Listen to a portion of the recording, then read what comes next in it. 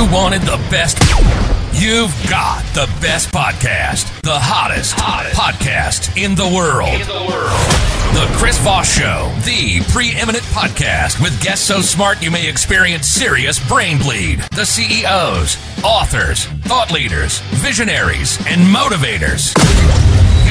Get ready. Strap yourself in. Keep your hands, arms, and legs inside the vehicle at all times, because you're about to go on a monster education roller coaster with your brain. Now, here's your host, Chris Voss.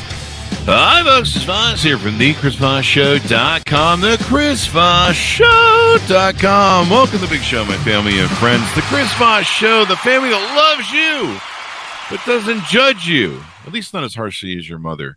So welcome to the show, my family and friends, to the Big Top, the podcast in the sky. As always, we have the most amazing guests. I think you're going to be excited to hear from this one today, because he's going to be bringing a wealth of knowledge, a wealth of experience, and a wealth of decades of just doing some exciting things in the world. And I know some of you out there are going to be like, oh my God, and you're going to be giddy with all sorts of coolness. I know I am. My nipples are hard right now. Can I do that joke on the show? I don't know. We'll check with the attorneys. Anyway, guys, in the meantime, as always, we use those tease-ins and lead-ins to guilt and shame you into referring your friends, family, relatives to goodreads.com/Chris Voss, youtube.com/Chris Voss, linkedin.com/Chris Voss, and also go give us 5-star reviews on the iTunes there. We certainly appreciate you. We love the people that do that. They have a special place in my heart. It's kind of like right over here if you're watching the YouTube video, and just there's a whole box and a room in there for those people. And when I sit at the rocking chair at the end of my life, I'll be like sitting there thinking of all the wonderful people who give us 5-star reviews. So you will be remembered. Anyway, guys. Shit in the ramble. We have an amazing gentleman on the show. We're talking about some really cool stuff. And I promise you, if you're not impressed, then, well, you know, there's other shows. We have a gentleman on the show, Todd Wahnish. Do I have that correct, Tom? Did I hit that right? Yeah, you absolutely did. There you go. I wanted to make sure. It's early today in the morning. Todd Wahnish joins us on the show. He's a blockchain enthusiast and Web3 visionary shaping the future of digital interactions. He's a multi-award-winning entrepreneur and product specialist with over 25 years of experience in the animation and comic industries. He's contributed to the creation of original IP for renowned companies like, you may have heard of these, this is what's going to be exciting, Marvel Entertainment, Cartoon Network, Adult Swim, Warner Brothers, and Kid Robot. If you haven't heard of any of those companies, where are you living in Utah or something? Todd has had the privilege of working directly with creative legends such as Stan Lee. You may have heard of him as well. If you haven't, then you're definitely living on a rock. And Jeff Koons, and the most successful American artist since Andy Warhol. It'd be even cooler if you worked with Andy Warhol, but I don't know. There you go. In addition, to his impressive career in animation and comics, Todd is also deeply involved in the Web3 space. So we're going to be talking about Web3 today. And he is a key figure in the development of adult fantasy.io. It's not what you think. We'll find out about that. And Web3 Comic-Con, pioneering the intersection of digital culture, blockchain technology, and pop culture. He's a mentor and an advisor, and he shared his expertise with entrepreneurs for some of the world's top startup institutions, incubators, and accelerators. And welcome to the show, Tom. How are you? I'm doing great, man. How are you? There you go. We're going to have a broad-ranging discussion here. This is going to be pretty fun between entrepreneurism and IPs and Stan Lee and Marvel Entertainment, all these really cool things that you've done. Give us a .com. Where do you want people to find you on the interwebs and stalk you? Well, I've got two for you. The first one is adultfantasy.io. So it sounds exactly like what it is, adultfantasy.io. And the second one is web3 Comic-Con. That's COMICON.com, which I'm sure we'll talk about. There you go. There you go. So give us a 30,000 overview of both of these companies. I know Adult Fantasy sets a tip off that it might be something, whatever. And I guess I had a dirty mind, as you explained to me in assuming something. Tell us what they are. Well, Adult Fantasy is smut. No, I'm just kidding. Good night, folks. See you later. No, we just lost half the audience. Right. No, so Adult Fantasy is actually a system for allowing original creators to come in and develop and create intellectual property and characters, like a character franchise creation system, in a bottom-up approach.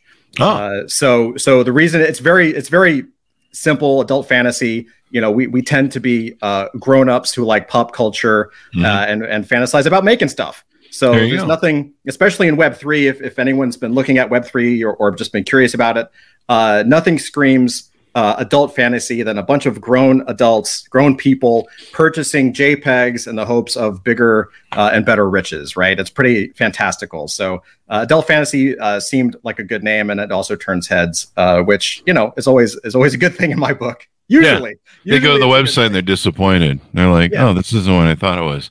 But it looks really cool. It looks like a lot of I see like a lot of kind of Adult Swim sort of characters and different NFTs, I guess, here and things like that. For sure. So the idea behind adult fantasy, we're certainly, with my background from Marvel Entertainment and Cartoon Network and Adult Swim, we're really here to do the things that we as creators always wanted to be able to do, which is like if you look at the things that we buy, like if you're watching on YouTube behind me, I've got what I call the world's most expensive green screen. It's essentially just a ton of toys and comics and graphic novels and books, right? And as a kid, when you're buying these things, you're just a consumer, right? You buy the Spider-Man book, but you don't have any say in the direction of Spider-Man. You don't have any ownership in the Spider-Man property. You get to go pay to see money to see Spider-Man in the movie theater, basically, right? Or T-shirts or backpacks or whatever. But if you actually think about it from the standpoint of a community or a tribe around that character, well, for example, take Venom. So one of Spider-Man's biggest villains, his biggest bad guys, is Venom. And when that book came out in the 90s, I think it was the 90s, early 90s, late 80s, something like that. The character of Venom, of course, the story was great and the art was phenomenal from Todd McFarlane, genius comic creator. However, it was the fans that made Venom a popular character. The fans bought the book. The fans said, we need more of this. And so the head honchos at Marvel said, okay, it's a money tree. Let's make more Venom. And so you start with a mini series and that sells out. And then let's say, okay, let's put it on some merchandise or license it out. And that sells out. And fast forward a decade or so or two, and all of a sudden you've got Venom movies, right? But as a fan, you or I don't have any say in that. It's a one-way relationship. Well, with the blockchain and Web3, we actually can change that dynamic and own what it is that we create. The number one word you have to understand with Web3 is ownership. That is what Web3 is about, right? If Web 1.0 was about read, right, where you were reading the web, really simple websites where you could just read blog posts and really early forms, right? Web 2.0 is where we are now, which is write. So you have the ability to read and write with Web 2.0. That's your apps.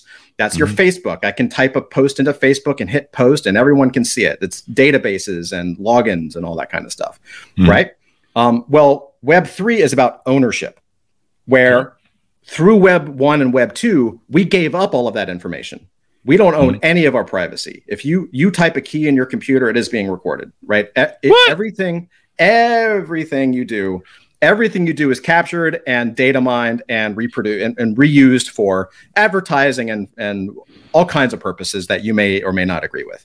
Well, with Web3, you actually stay in control of the things that you create. It is provable. It is permanent, and only you can change it. So it is about assuming that we're moving deeper and deeper into the digital age, and more people are going to do more and more digital things. Ownership becomes a real big deal. And so from the adult fantasy perspective, we were like, well, what if we created a universe, the next Marvel universe, the next great property where first we'll seed it with characters, because that's my background. So I'm like, cool, let's do 1990s Marvel comic style characters meets Venture Brothers from Adult Swim, because I love both those properties, just to kind of put the idea out there and then start creating the tools where other people can come in, whether you're an artist, whether you're a writer, whether you're just a fan and you don't actually have any skill or talent to think of, it doesn't matter. We're creating the tools where you can come in and create a property, create a character, and by kind of kind of, I don't want to say tricking people, but strategically showing people that they can also build businesses for themselves by way of these creative outputs, right? And so we're bringing those tools together so that a community can build these characters, build these creations, and then the best can rise to the top, and people who create them can get rewarded for it, as they should. There you go. So let's talk about how that plays into Web3, the Comic-Con property, and what you guys are doing there, and then we'll get to your origin story. For sure, man. So Web3 Comic-Con, we hit a really interesting point last year where we launched Adult Fantasy in 2021 and did pretty well. We were pretty happy with the results. And then in 2022, we were launching our products and kind of continuing to grow Adult Fantasy, but we were kind of like, well, what's next? And we also knew that the market can always go up, can go down. We're in a recession, or, maybe you don't think we're in a recession. I think we're in a recession. So, there's always, regardless of the economic temperature, it's always volatile. So we were like, well, what can we do to make sure that we're going to be here for the next 50 to 100 years? Like, what can we actually do to increase our footprint and really connect people together? Because that's just like we're creating with Adult Fantasy, like the connection point for creators and fans and things like that. We said, well, what if we created a network effect for founders and actually people who are actively building in Web3? Mm-hmm. And so you can almost think of these as like a staircase. So we were like, okay, people can come into Adult Fantasy. We can help them create their businesses. We can help them launch characters. We can help them have fun, creating toys and games and t-shirts and all kinds of stuff. And then if they get traction, or if they want to get a bigger audience, maybe we can create something like Web3 Comic-Con where they can have a virtual booth and they can actually do interviews and actually get their work exposed to a much broader audience. And the other reason we thought about this is, whereas in IRL, the real world with pop culture conventions, you can travel, there's a ton of them, and they're relatively affordable. In Web3, these conventions are scattered all over the globe, and in some cases they cost thousands of dollars. Mm-hmm. And so from our perspective, we were like, well, that's not really going to onboard people. And a lot of people kind of have heard the word, blockchain, or heard the word Web3, and they're not really sure what it is. And they're not sure how they fit into it. Is it a scam? Is it not a scam? Like, there's all kinds of crap information out there.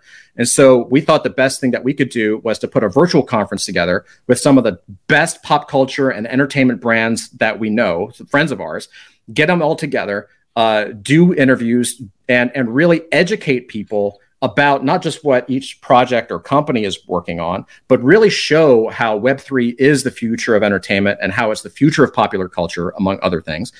And the best way we could do that from a ticket price is to say, you know what, it's free.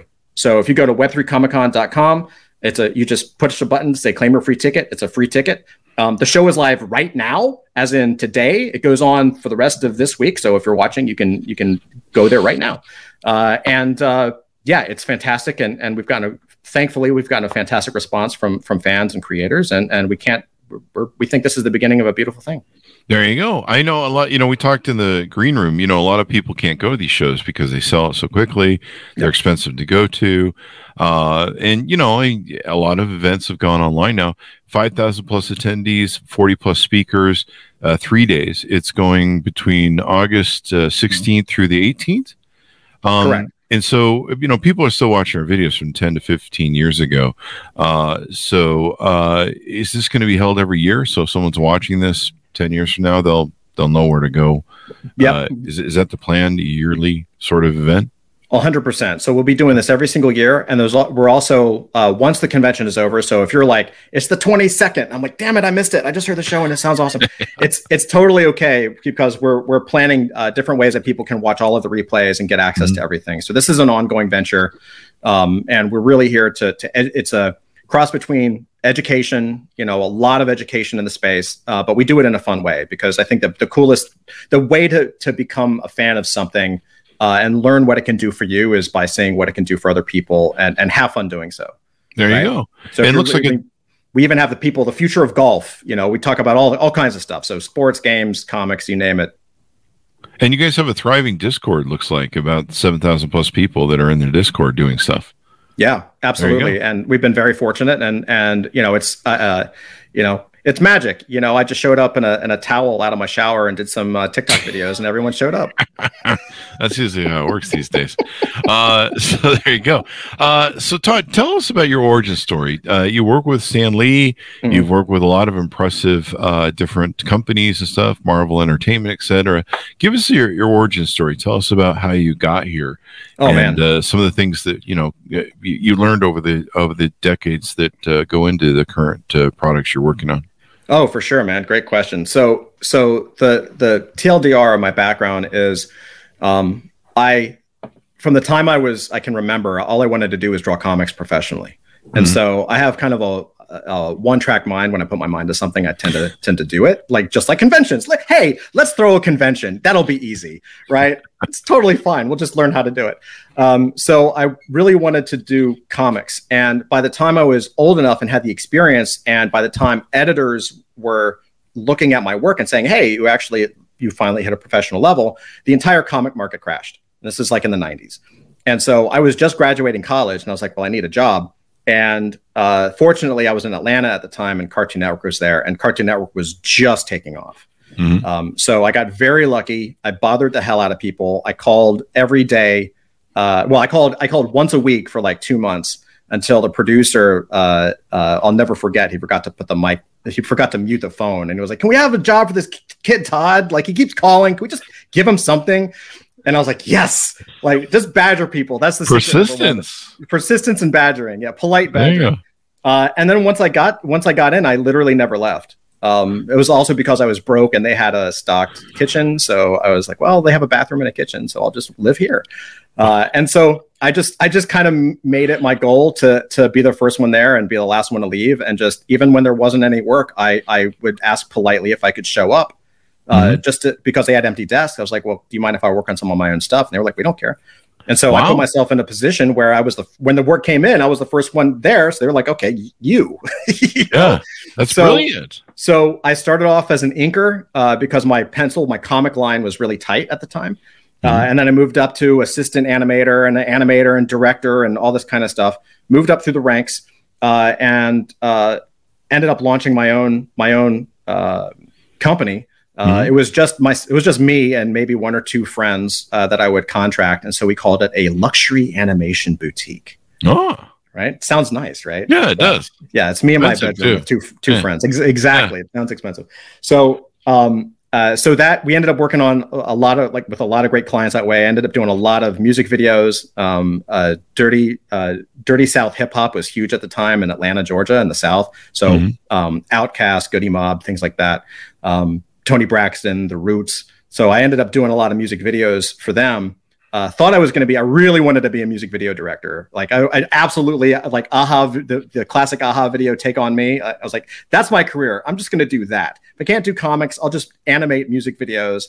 And that way I won't be bored and I'll always be able to experiment and grow and all that. And of course, YouTube comes out and of course the music video thing kind of goes away. Migrated up to New York City in 2003 and kept doing stuff, kept working, kept hustling, and slowly over time just started releasing my own products. It was, we created toys. So this is actually a bunch of our own toys back here that we launched.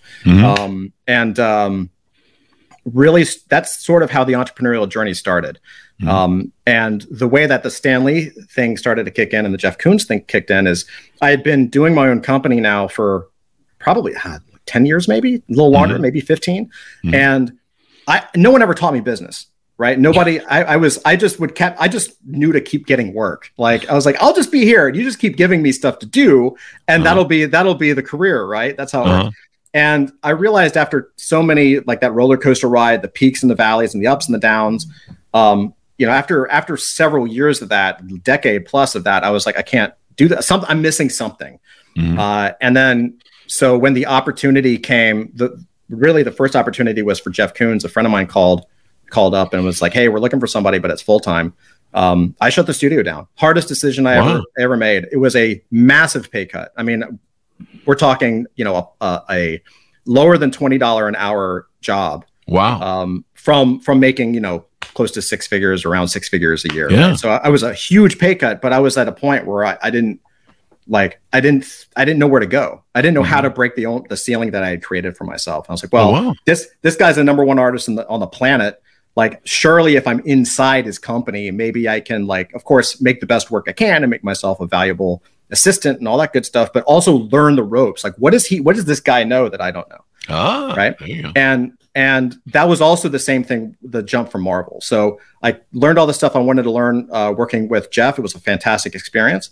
And then the opportunity for Marvel came up. Exact same thing. I had a friend call me up from, like, a guy I knew in college. Someone who I kind of peppered his mind like 3 or 4 years prior. I had just said, hey, by the way, if you ever need an Iron Man animation, give me a call. I'll do it for you for free because I fucking love Marvel. You know what I mean? And he calls me out of the blue and is like, hey, man, you remember that animation thing you were talking about? He's like, yeah. He's like, you still doing it? I was like, for you, of course. He was like, well, they're looking actually at Marvel. They're looking at maybe bringing somebody on. You want to do an interview? And I was like, yeah, why not? And so one thing led to another, and that's how I landed at Marvel. And they brought me in to develop my own intellectual property. So I got to go through their 8,000 characters and create a pilot. And then they brought in Stan to pitch the pilot at San Diego.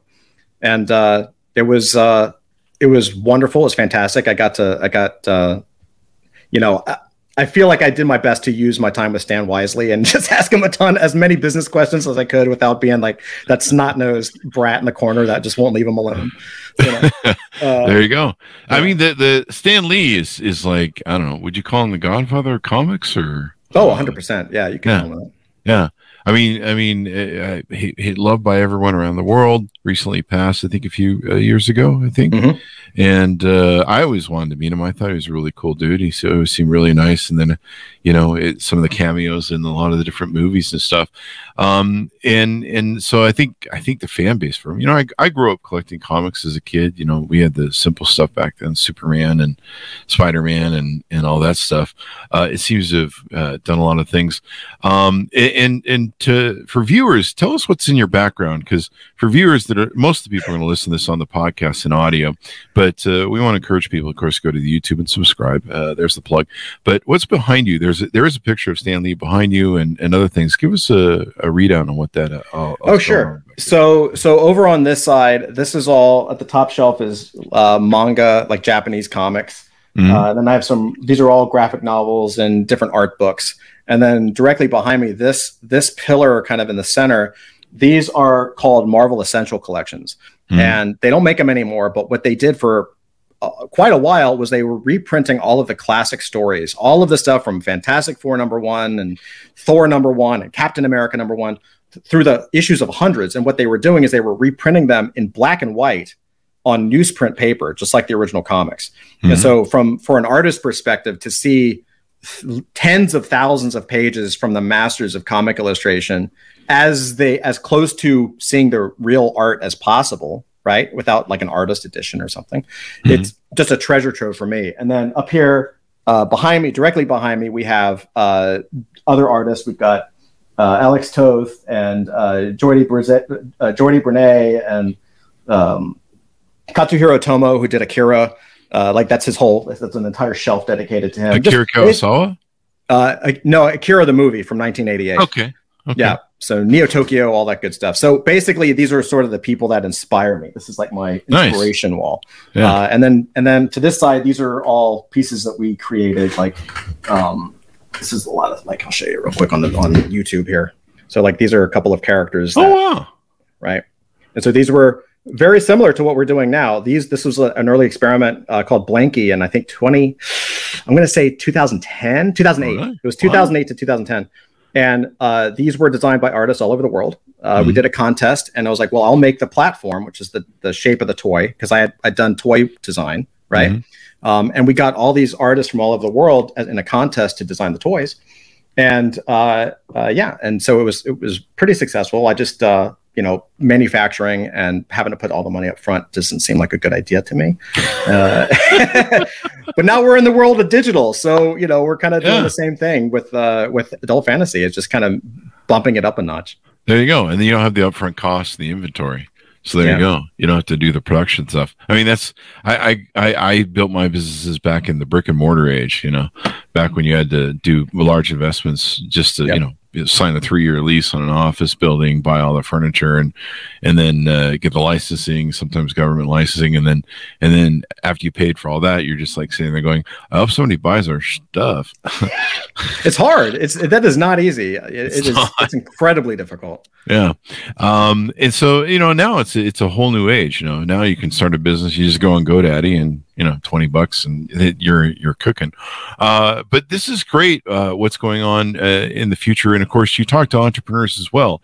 You help entrepreneurs, teach them, talk to them about how to start a business, how to monetize and all that good stuff, I guess, because you kind of went through that journey where you had to figure it all out.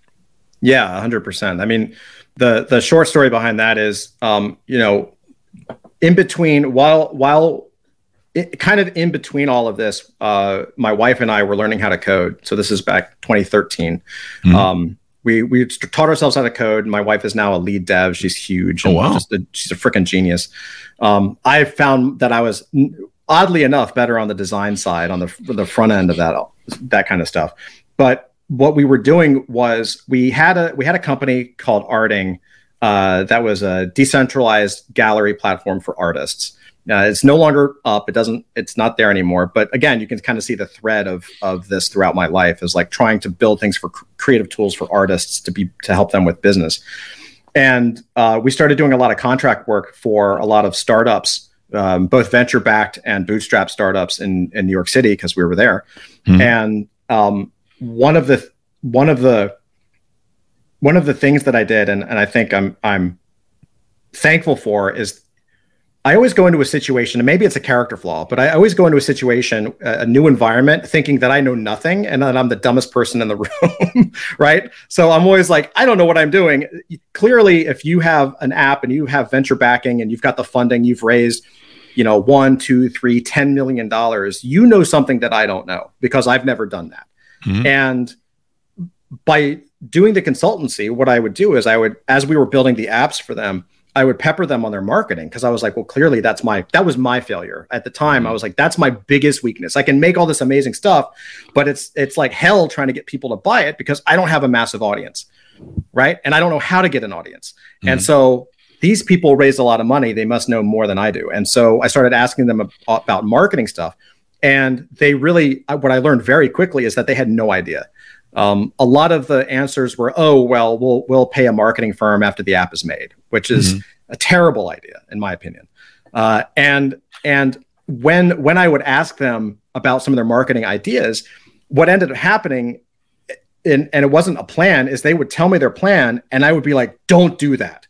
No. And I would tell them about what happened to me and my background, because I've launched so many companies prior to Adult Fantasy, and before we had successes, right? Mm-hmm. I had like 7 or 8 companies that just either broke even or failed outright. And so I had made a lot of mistakes. And so I was telling people, like, I wasn't necessarily telling them what to do right, but I was like, don't do this because it's wrong.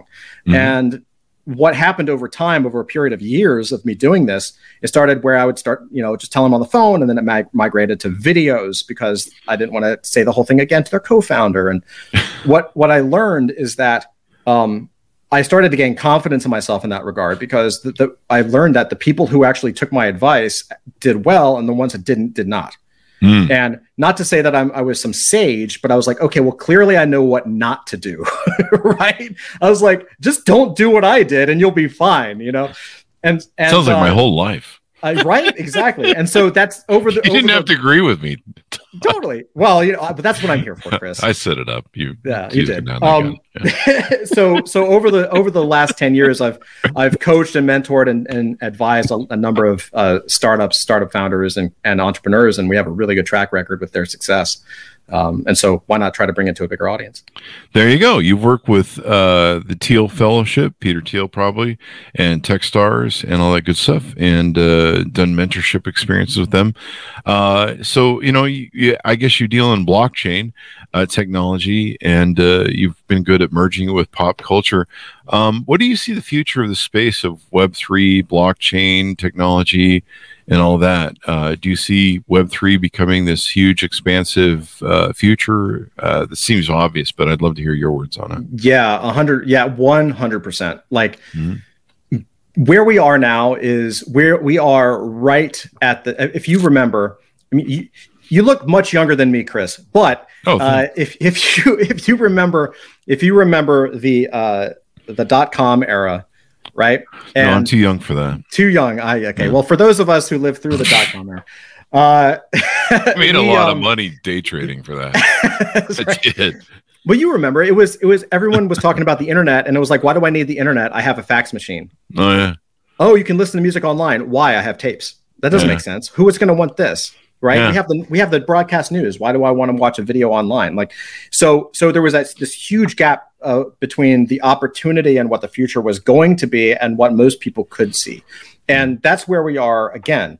Again, the point of Web3 and blockchain, the very key point, if all you do is take away the fact that Web3 is ownership, that's the key to everything. It's ownership of everything from your identity to the things you create to your home to everything. So as Web3 moves forward, you're going to be able to own all of these things that are now digital. You'll retain ownership of whatever assets you have in your possession. So the applications are kind of endless, but I think some of the obvious ones are tickets for shows, right? Well, if you have it as a digital ticket, you'll scan it in on your phone.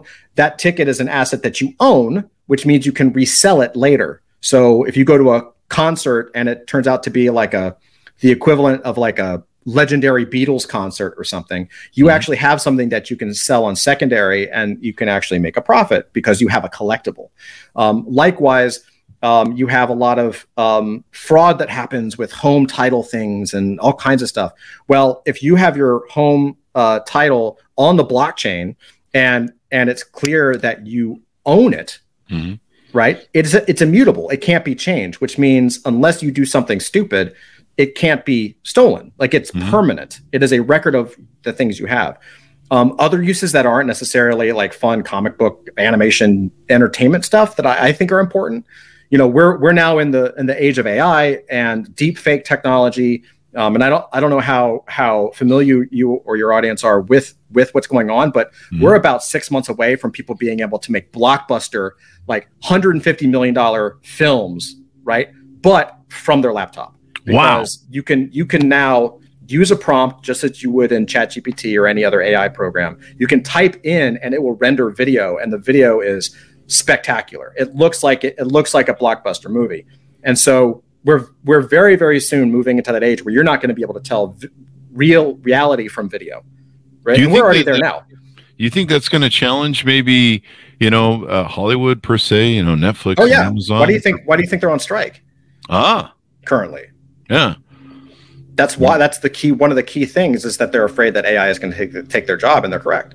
Yeah. And so when you have all of these potentials to, where someone could take your likeness and do something negative to you, well, once that video is encoded on the blockchain, or once these images are encoded on the blockchain, there's a permanent record that shows this is original and this has been edited, modified, or for whatever reason is not the original.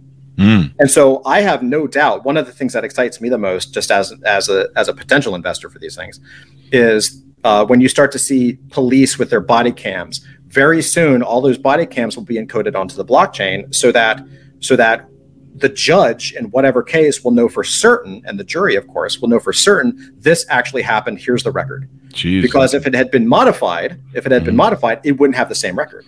Yeah, I know the Biden administration just cut a deal with the guys who run these AIs like Midjourney and stuff to start marking stuff, so that it's somehow putting an identifier on stuff so they can know what's fake and not. We probably need more of that. But geez, I just thought that, what if somebody takes a body cam and does a deep fake on it? It could create a fake scenario that, and then that goes viral. We're already seeing, politicians being thrown under the bus and in some deep fakes, like, this guy died or something. And people are like, oh my God, and people believe it because we're so like the old phrase of like, don't believe everything you hear, or don't believe everything you read. Well, video, we have such a trust in video because we see it. Yeah. Right. And we now can't trust whatever you see with your own eyes. Wow. Right. And so we actually now have a technology that can actually ensure originality, ensure proof of truth, I guess, or at least original sourcing. Plus, it transcends that and goes into entertainment as well. So you get to make something, you can own it. Whereas if you were an artist and you put something, you draw a picture and you put it on Instagram or Facebook or Twitter, anyone can just drag it and drop it to their desktop and they own it. Because there's nothing that says it's the original. There you go. Right. You've talked about how in the next 6 months we're going to see this explosion of people making their own films. We lived through a few of these iterations. I mean, it used to be there was 3 news stations that you watched on TV when I grew up and probably you grew up, and now there's everybody's got a damn news idea or concept. Everyone's on Facebook talking about whatever I want to say Ted Koch, but he was the head of New York, or I've got something mixed up. Ted Koppel, that's the word I'm looking for. Everybody thinks they're the the news anchor desk of CBS, right? And then we've seen that with video. We've seen that with YouTube. Of course, we were early on with YouTube videos, and news has been disrupted incredibly, and geez, if they disrupt films, what's interesting thing about film is one of our biggest exports and major money makers. It's still it might be a cornerstone of our country. I don't know. In the billions of dollars that go into it, geez, if you blow up Hollywood and democratize it to where just about any idiot like me can make a movie and possibly sell $150 million worth of it, or a semblance of it. I mean, there's lots of creators on YouTube that don't make a lot of money, but they enjoy doing what they do, or they make enough to get by. That can be really huge. I mean, and no, I don't think anyone wants to see me as a leading man in any movie anytime soon. Well, I think it depends on perspective, right? And one could argue that it's already happening. Like, you have really big legacy companies like Disney and other companies, and sometimes, without going too deep into the weeds of it, I mean, even some of their movies that they make are now being banned in China or being banned in other countries. Oh yeah. Even if they're tailoring their content specifically for the rest of the world because of the saturation of the American market, right? Mm-hmm. And so they're already getting pushback. And so I think there's going to be a huge opportunity for the creator to grow their own audience, grow their own property, build their own businesses around whatever it is that they create. Mm-hmm. whether it's a traditional quote unquote business or virtual, it's not going to matter. And then these larger legacy companies will end up being the partners. Wow. I think just as you saw, and you've already seen this, if you think about what Disney did with Star Wars, what did they do? They bought it. Mm-hmm. Disney and Marvel, what did they do? They bought it. Yeah. Right? There's all this like consolidation and acquisition happening because they need that fuel. They need those original stories. They need those creators. Mm-hmm. And then what happens, just because they're large companies and for whatever reason, they end up squeezing them like a grape until there's nothing left for a while, right? and so they need to find something else. And so I think this is why you're finding YouTube stars kind of blow up now, where they have their own TV shows or they're getting their own movie deals or all this kind of stuff. It's just going to elevate. And so I think you're going to see, not just from the creator economy, but from every sector, I think you're going to see large companies start to partner with people who kind of stake it out on their own, in their own way, and make a name for themselves and make an audience for themselves. Any large company is going to want to magnetize themselves to that. So I went through the Twitter, social media, new revolutionary era post the Great Recession, and it was like the Wild West. And then of course there was the gobble up of Facebook buys everything, and as you mentioned, Disney buys everything.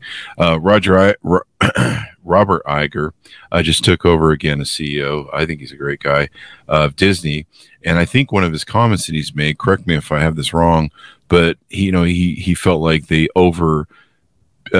did the Marvel movies, like too many. They kind of fed too many into the system instead of trying to pace it out and not to overkill the brand. What are your thoughts on that? Yeah, I think that's correct. And I think one of the things that hurt the brand, so when I was there, it was I came into Marvel when I think they were doing Iron Man 2. Mm-hmm. And one of the things that I found fascinating and really as a positive was, at the time, the film division, the MCU side, which was in Burbank, was basically using the Marvel writers as a writer room.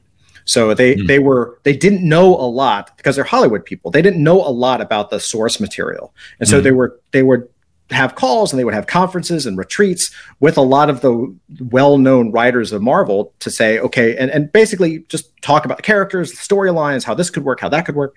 And I think you saw that outcome in that first decade of film, all the way up through Endgame, right? Now, prior to that, prior to Endgame, and I think was it?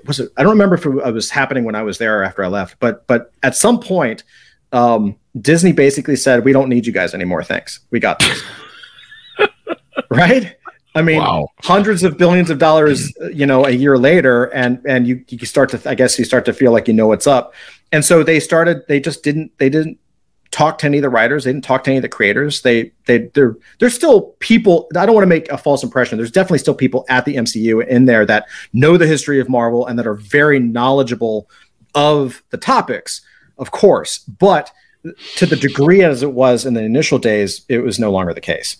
And in my opinion, I think, and I could be totally wrong, and that is a little bit of an outsider looking in, even though I was there for a while. Like, in my opinion, I think that hurt the films, hurt the brand, because they're at the point now where a lot of the storylines, a lot of the characters, a lot of the things that are going on are kind of in name only. Mm-hmm. Right. And maybe that's because they feel like they've kind of gone through the history and picked out the best stuff, and now they have to create new stuff. I don't know. But I think that there's a creative deficit. There's a gap between the fans like myself, who there's a million stories I would love to see.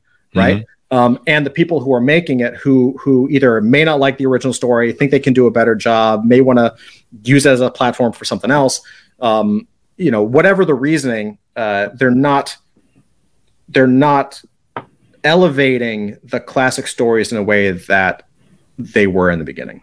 Yeah, I would agree with you. I mean, I probably lost my comic book fan years ago, but I kind of gave up watching Spider-Man. Don't hate me, but it's just like, can we quit telling the original story and do something different? Like, yeah. Every time I go, I'm like, wait, I thought there was another guy who was Spider-Man. Who's this guy this week? The same thing with Batman. It's really annoying, especially when you put the guy from the vampire movies who can't act his way out of a paper bag in charge of Batman. Come on.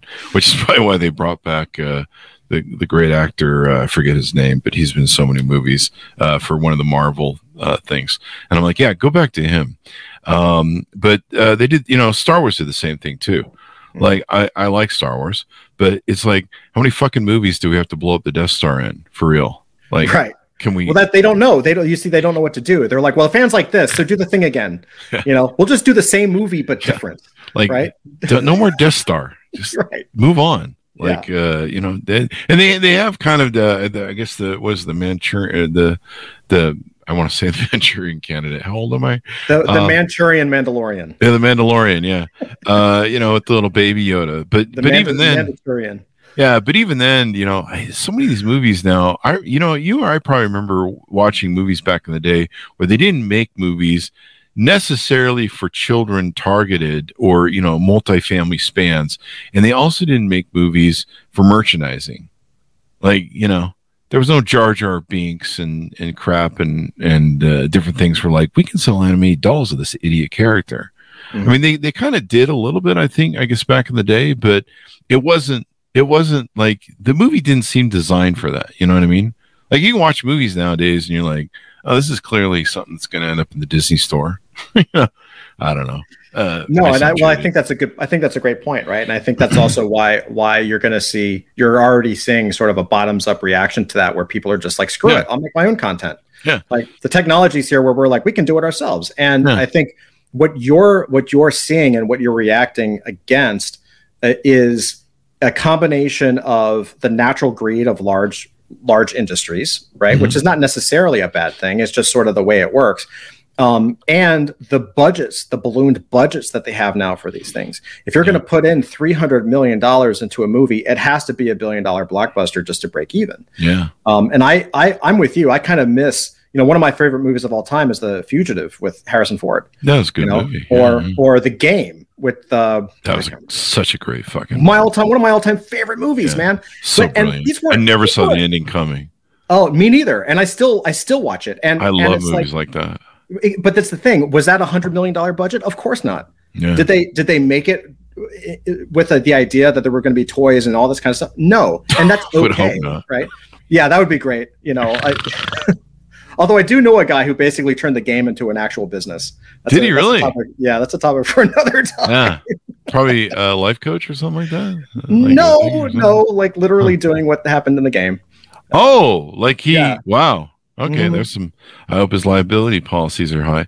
But yeah, that was one of those movies that I didn't see. But you bring up a good segue why people are sick of Hollywood. I mean, I think even what was the movie back in the day that I think was a black and white, and it was from the 20s or 30s, and it started making fun of how Hollywood just recycles everything.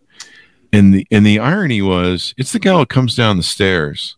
It's the washed up actress, I think, movie. Yeah, I forget. I don't remember. But they started the meme joke of Hollywood just recycles everything, and this is in black and white, 1920s, 1930s Hollywood, and yeah, I think you're right. I think everything's been done so much, overdone, redone. I mean, do we really want to see Iron Eagle 20 and Iron Man 10? You're right. I mean, come on. What do you do as a multi-billion-dollar international conglomerate when someone on YouTube can have 5, 6, 7, 8 million subscribers and get 250,000 views on any video that they make in a week? Yeah, look at how do you compete with that, right? Who's that guy that he just owns YouTube? He's a billionaire basically. Mr. Beast. Mr. Beast, yeah. Mm-hmm. You look at a guy like that, and you're just like, and there's a lot of kids that would rather watch his movies than some of the stuff that they put in theaters. They tried using a lot of this AI technology in the new Raiders of the Lost Ark. I guess that's a bomb now. I was going to mention earlier, I want to fall back to this a little bit, but not spend time on it. But we talked about how merchandising and the manipulation in the movies that breaks the fourth wall for me. When I see the merchandising or I see the play in the movie, that you're just like, that didn't need to be in here. You put that in there for a merchandising play, or you put that in there for some sort of social commentary, virtue signaling play. Yeah. Like I'm never going to go watch the Barbie movie. I've heard it's all over the place, and it's kind of an interesting, funny commentary, but evidently they tried to slap everybody in the face. And to me, that's not a movie. I want to see a story. I don't want to see a pop culture, social media commentary, fucking whatever. If I want to see that, I'll go on Twitter, Facebook, Well, I think that's what you're saying is the a planet-wide reaction to that. Yeah. Right. With Web3, with blockchain, with all this stuff. Like, again, you are now part of a community, and the people that support you. And what I mean by that is you make the thing and you start to attract people. And as you work hard, and as they work hard making their thing, you support each other. And so as you start to build your audience, as other people start to build their audiences, and as you start to do joint venture partnerships or collaborations or giveaways or raffles with one another, the audience cross-pollinates, and you start to share the wealth of the creators, right, of that creation moment. And so it eliminates the ability. I mean, certainly you can make a topic on whatever you want to talk about, but there has to be people involved, because what Web3 does is it democratizes the creation process. So there is no black box anymore of saying, hey, I'm going to make the movie that I want to make, and I'm going to say the thing that I want to say. You can do that, but good luck, right? Huh. Whereas when you go to Web3 and you're saying, hey, I really want to make this film, and in order to get this film funded, we're actually going to sell these digital collectibles that can be redeemed for this. You can vote on this. You can actually have a say in the direction of the movie, maybe even who we cast. As the audience becomes a part of the filmmaking process or whatever creative endeavor it is, they end up becoming not only your biggest fans, they become your kind of like your biggest what do you call it, like evangelists, right? Mm-hmm.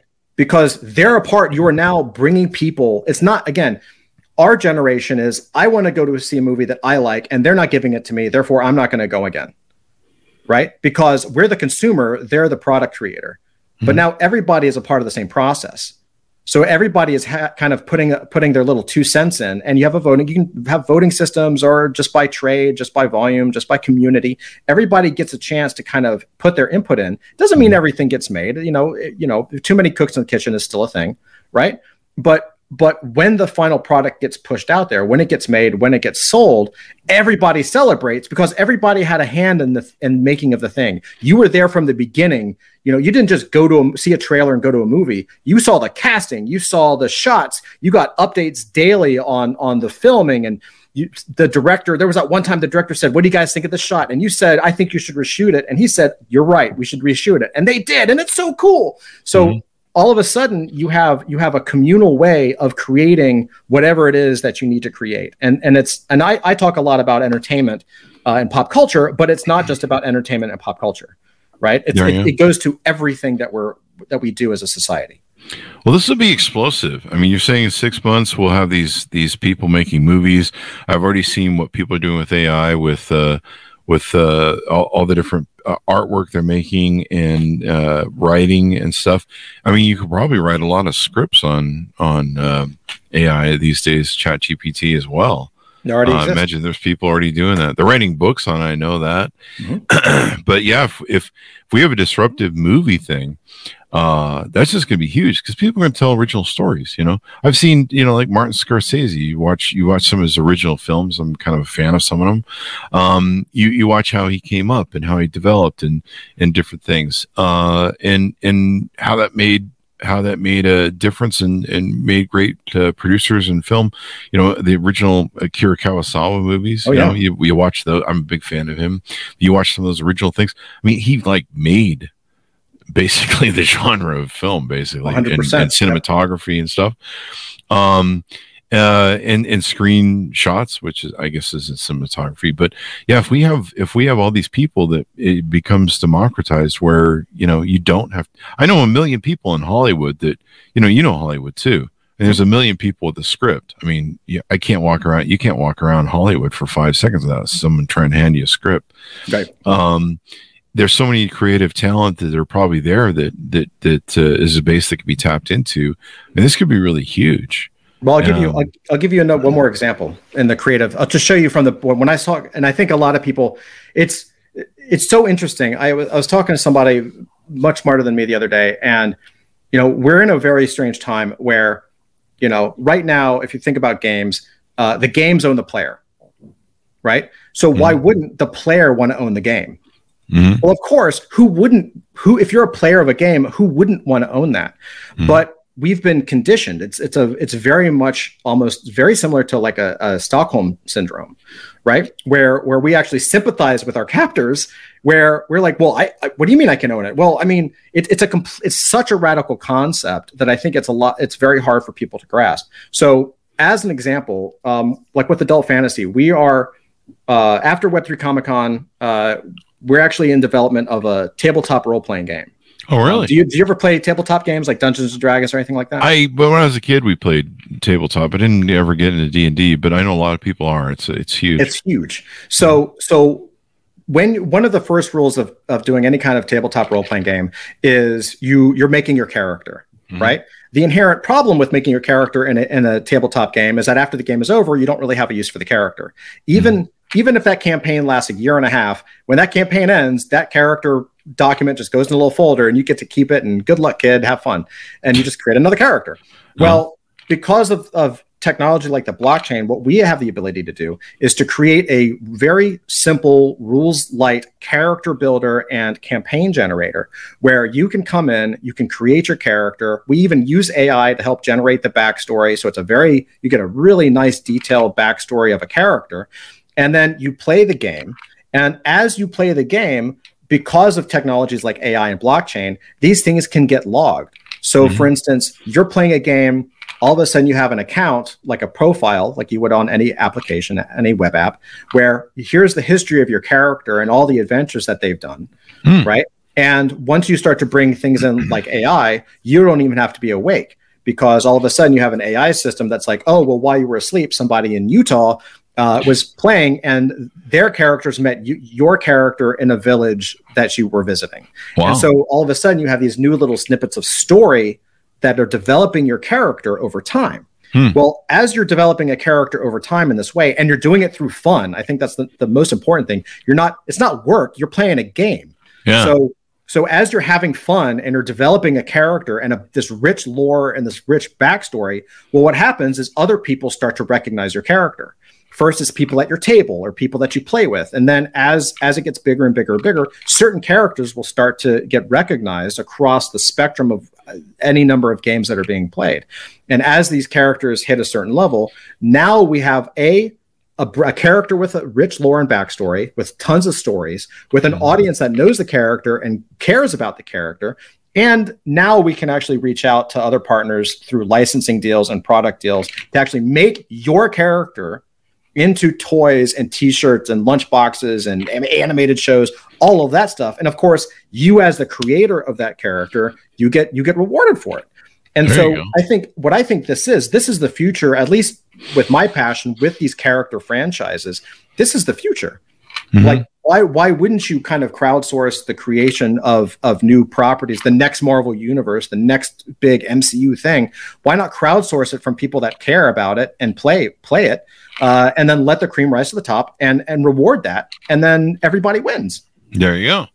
Well, you've given me some amazing ideas, and wow, I didn't even think about this future of film. So you've opened my eyes to that. That's really an interesting play on disruption of Hollywood and all the things. I mean, technically, no one's ever disrupted.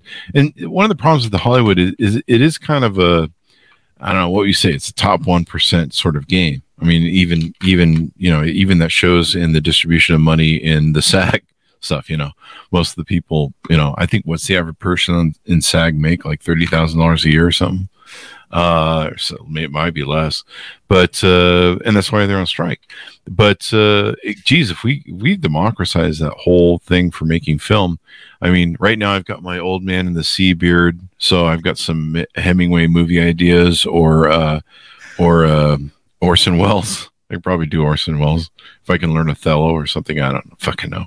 I'll just do Citizen Kane too. And just run around and I don't know. Right. Rosebud. That or I could do a really sad movie about the pathetic life of a podcast host, and all the drinking I do in the back. I don't do drinking.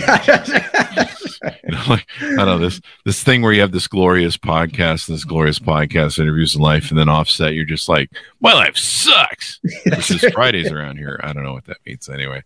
I don't know. For some reason I have some dark drama of that in the back of my head. I don't know why. That's great.